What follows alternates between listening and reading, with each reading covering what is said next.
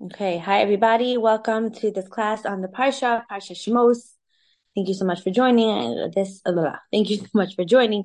This class is being learned as a very special schus refuah shlema for Chaim David ben Shendel, also for Mushkarus Bas Beil Daba Amalka Hadassah Bas Mushkarus. They should have a refuah shlema Bekarov. This class is being learned as a special schus for Shidduchim Bekar for Yita Bas Adina Chava. You should find her Zivik Hagen Bekarov. And this is also being learned as a special schos Elor Nishmas, Esther Bela Basar Yeshua Mordechai, Yitzchak Menachem and Romeir Alevi, Chanvor Basar Asher Enzel, Figamal Basar David Yisrael ben Reb Moshe, and also for Aaron Meir ben Reb Shalom Ezra, the Neshama Shehav and Aliyah. Okay, Parshas Shemos. Here we go. New Parsha, new Sefer. Wow, such a gorgeous Sefer. So much to talk about.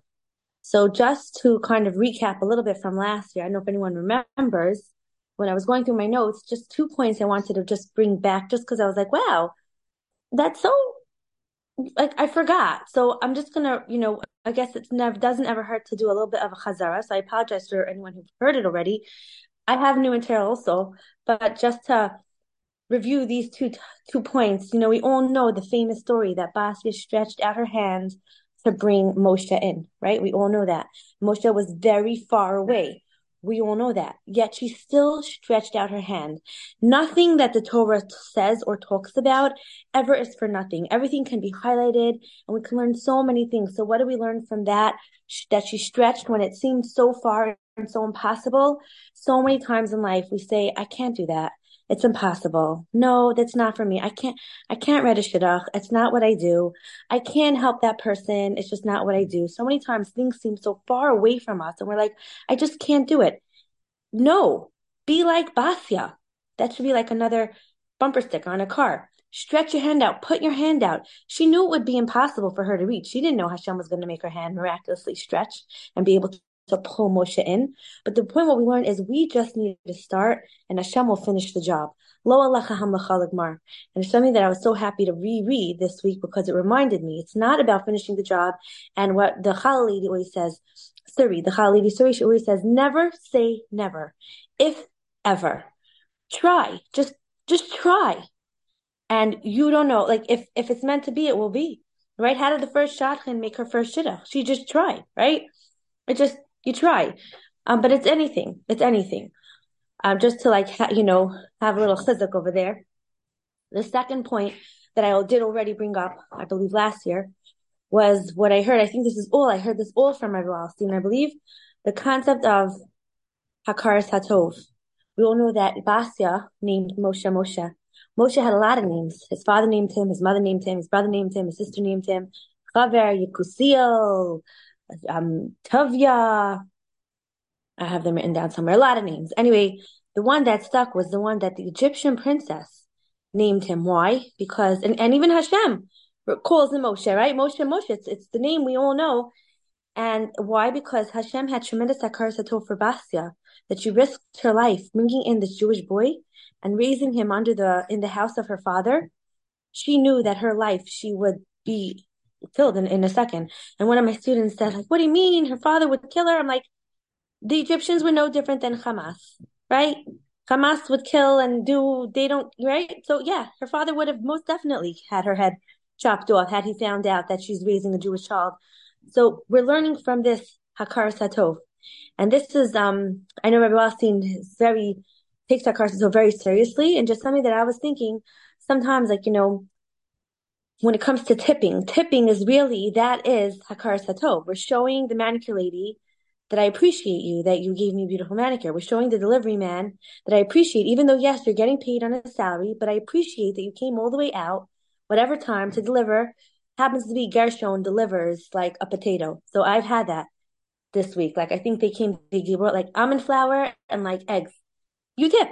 Like, that's like Hakaras Hatov. I try to like tell my kids, like, no matter what, it's just, and it's not so much how much, it's just that you show that you care. And that Hakaras Hatov goes a very long way. And if Hashem takes it so seriously, then we better also. I'm talking to myself, like reminding myself, So just something to take home and remember. This week's parsha is the Parsha of Geula, we know, right? This is when Bnei Yisrael get taken out of Mitzrayim, but there's a very long waiting time. It doesn't happen right away, right? We know this is now the beginning, right? When Bnei Yisrael start the whole process, and it's that Sefer of Geula, but there's the wait. And I know I spoke about this when I spoke at the Chassid Chashil College. I might post that class, that share that I gave, but just to like rediscuss this concept of waiting. It's sometimes we get so caught up in the end goal, and the waiting period can be such a downtime and just such a hard time. It's such a depressing time. It's such a like horrible feeling. But if we stop for a minute and we think 1 second, now is an opportunity for me to develop myself and to kind of, have that moment of greatness. Because like we discussed, Rachel Imenu, her moment of greatness wasn't that she married Yaakov. That was her goal. That's what she wanted. That was her dream. And we all have dreams, and we're all waiting for our lives to match up to that dream. But that wasn't the part that we talk about her and we praise about her. When we think about Rachel Imenu, we think that she gave up the simanim. That's what she was doing while she waited. While she was waiting for her geula, she did the right thing, even if it meant giving up her geula, having her geula being able to come sooner. She chose and did the right thing, and that's greatness. And that's just something also we can try to fortify ourselves and give ourselves chizuk that while we're waiting, we can look for opportunities to become great. It's not easy. Easier said than done always. But just, to have that like feeling of like, okay, I'm in a situation, I'm waiting for the geula, whatever it is, shidduchim, arnasa, refuah, like whatever it is, right? Shalom bayis, whatever it is. While I'm waiting, how can I, you know what? I don't really feel like smiling, but I'm going to put on a smile anyway. That's greatness. And that's where we can develop ourselves. And the end goal will come. It will come. Good things come to those who wait. I heard that somewhere. I don't remember where, but I heard that somewhere. When we were going into Mitzrayim, there's a word, has a different word, the word matzar, which means a siege, which in Mitzrayim, right, we feel surrounded on all sides, right? Like there's no way to escape, right? Like a matzor, a siege. Another word from that word matzor is mitzuyar, right? That's also like the word from matzor, siege. And it's sayar, means illustrated. I heard this from Mrs. Ami Agubi. Illustrated, it means illustrated. And when we use the koach of illustrating, what are we illustrating in our mind? Dreams. When we use the koach hadimyon of dreaming, of imagining what things could look like and imagining the good times coming, that the best is yet to come, and not getting so caught up in the despair of the moment, but imagining that the best is yet to come and it's going to be good, and that shidduch is going to walk through the door, and that parnas is going to get better, and that person's going to have a refuah. When we imagine, it helps break the matzar, the siege. It helps break it, and it helps the geula actually come. Like I also said, with the whole concept of looking around while we're waiting for our Yeshua, for the little sprinkles of glitter, like the little that Hashem sends us, the good things that Hashem will send us while we're waiting for our big thing that we're like waiting for, right? That we want. Hashem a lot of times sends us like a bone, like he did by Bnei Yisrael when during the whole story with Mordechai, how when Mordechai was Mishneh Lamelech, he was riding on the king's horse. It was such a celebration, but it was still a terrible time for the Jewish people. The decree wasn't annulled yet. And it was that chizuk, that renewed vigor of happiness that actually was able to help bring the geula. So Hashem knows it's hard, that we get stuck waiting for the phone to ring. We're waiting for the bills to be paid, whatever it is that we're waiting for. So Hashem needs us to be in a good spirit to help the geula come through. So to pay attention to the little things. Oh, you know what? Wow, that kid was struggling, and now the kid is doing okay. Oh, thank you, Hashem. To look around for different things that Hashem sometimes sends us, like throws us a bone almost, like that, to pay attention to them. We know that I'm jumping around. I missed the point. Okay, we'll see. If I will, I might circle back to the beginning, but moving right along to when we all know that Moshe had to run away, right, from Mitzrayim because he got the whole matzah when he, hit the Mitzri and killed him, and they told on him, and he ran, and he comes to a place. I think I know it, but I don't want to say the wrong one. So he comes to a place. He sees Yisro's daughters around the well, and they come home telling their father, "Ish Mitzri hitzilanu, Ish Mitzri," right? Because Moshe looked like a Mitzri. But if you think about it, obviously Moshe wasn't a Mitzri, but what Miss Ami Agubi brought to my attention, what we learned from here is that sometimes they came home saying a Mitzri saved us, the Mitzri saved us. Now, really what happened, it was because of the Mitzri that Moshe had to run away and run to Midian, right? And run away, and that's where he got to, and that's where he saw Yisro's daughter, right? So it was because of the Mitzri. And when he got there, that's where he found Zipporah, his wife. Sometimes in life, we come into situations and we think this is the worst, right? When Moshe was in this situation that he saw that he was going to be tattled on and they were going to kill him and he had to run away, like, right? It was like, oh my gosh, Hashem, how could you do this to me? And I didn't even do anything wrong.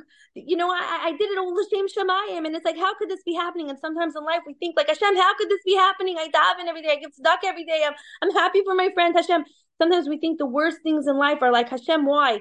But if we stop and let it just go, let it just let Hashem just show us and direct us. That thing that we think is so bad, it can actually be what's pushing us to our geula, and it will push us and bring us to a place where we need to be. And it was the only way that we would be able to get there. And only after we're going to see, oh, that's why that happened. Oh, that's why, right? Like sometimes we'll see in our lifetime. Sometimes we have to wait till after 120. But it's something that we learned that when they came in to tell their father, Ish Mitzri Hitzilanu, that it was the Ish Mitzri who saved us. It was actually the Ish Mitzri back in Mitzrayim that saved Moshe. Just something to know. And it's like when I saw this, heard this, I was thinking to myself that, for many years I did see it. I was a see it. I worked and it was great. And for many times I remember my mother telling me, you should come teach one of my classes. I think you should come teach one of my classes. And for sure 2 years, maybe more. I just never got around to it because if I had time to go to my mother's school to teach a class, I would really should be in my school where I work, filling my hours that I probably missed from Sukkot. The type, like I never was able to justify if I was able to work, not going back to my student that the commitment, the responsibility that I had to fill more hours. So I would never, for sure 2 years, I just never got around to it. The year would go on and finish and end, and I just never did. And then I had a back injury. I had 2 slip disc impingements on my nerve, and I was completely thrown in for a loop, and it was a really hard time in my life, but I had to call up Yeled and take a leave of absence. I could not go to work, and I didn't know for how long. And it was at that time that all of a sudden I wasn't working, and I was able to stand. I couldn't sit. So it's like, you're a seer, you always sit on little chairs, sit on the floor. So I couldn't sit. That was impossible for me. But standing, I was the best at. It didn't hurt me when I was stand. So that's my mother was like, okay, come teach a class. And that was exactly when it was the first class I went to teach. I gave I put together a bunch of Rabbi Wasserman stories that I love and that I still love. And I just put them together. And a little bit I listened on that time of year. It was Svira. And I gave my first class and I loved it. I was flying from it, teaching. And that was and then after that, I started to sub in the school and then I got my first job. So this is a personal story for me where Ish Mitzri Hitzilanu was such it was a horrible time for me at the time. I was like, Hashem, why is this happening? Why is this happening? It was so hard. But now, retrospect, now that I'm seeing at all these years later, I'm like, wow, it led me to my new job, what I do, and I love it. And Baruch Hashem, I'm so grateful. So it's just like a real life story for me to really understand this point. Now, circling back to when Basia is back with pulling Moshe out. I'm sorry, we're going a little bit out of order today. When Basia is pulling Moshe out, it says that she heard the Yeled cry. I think we discussed this last year also. I guess some new listeners, it'll be for a first time. Some will be Chazara, whatever. It's all good. Aaron, I just gave it away. She heard the Yeled crying. It doesn't say she heard the baby cry. We know Moshe was a baby. So what was the Yeled? Who's the Yeled? The Yeled was Aaron. Aaron was standing next to Miriam and he was watching what was happening, and he started to cry when he saw that Basil got, landed on Moshe and was bringing him in. And when she saw a brother crying for another brother, that's when she said, I want to be part of this nation. Sign me up, because the Egyptians, they don't cry for each other. They don't care, the other nations, but Am Yisrael, and we know now more than ever that yes, we cry for one another. Where's the bracha and what's going on in Eretz Yisrael, the hostages, the chayalim, the chayalos, these mothers who are sending their young sons and daughters out to the battlefield, and we feel it, and we're Am Yisrael Chaim, we're unit and we're united. So I feel it. I understand what Basia was wanting to become part of. I get it. And we're so lucky to be part of this nation who really, really, really cares for one another. And we really cry for each other. It's really a very, very special thing. So yes, we need to wait for our geula. We need to do our hishtadlus. We need to do, the normal hishtadlus. Everyone can ask their Rav what the normal hishtadlus is, because everyone has their own, specific criteria of what's normal for them. But after we do our hishtadlus, we have to just wait, like this book of Shemos, of Sefer of Geula, but there's a lot of waiting. We just have to wait and hope and daven. And it's a little bit like I said this also by the Chinese auction, a little bit like the challah. When we bake challah, we put in all the ingredients, we do our hishtadlus, we say all the tefillos with every ingredient. It's beautiful. And then we walk away and we let it rise and we let Hashem do the magic. And Hashem, we come back to the dough 2 hours later, and then it's hopefully a beautiful, high, overflowing dough. And it's like, yeah, Hashem did the magic. And then we can braid it and bake it and eat it and enjoy it. So just like Hafrashas Challah, we need to do ours and then walk away. So too in life, and anything that we're davening for, we need to do ours, and then we need to relinquish control and say, Hashem, it's all you. It's all you.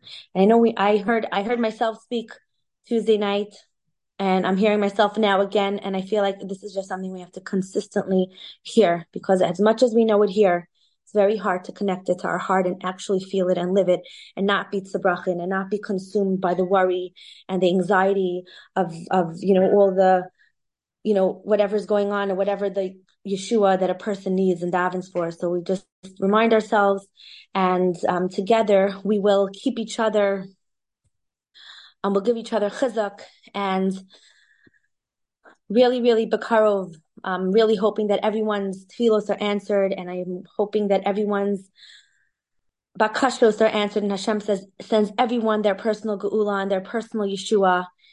And I hope and I daven that very, very soon this war should end, and it should be good for everyone, and Mashiach should come b'karov. Have a good Shabbos, everyone. Thank you so much. See you all next week. Good night.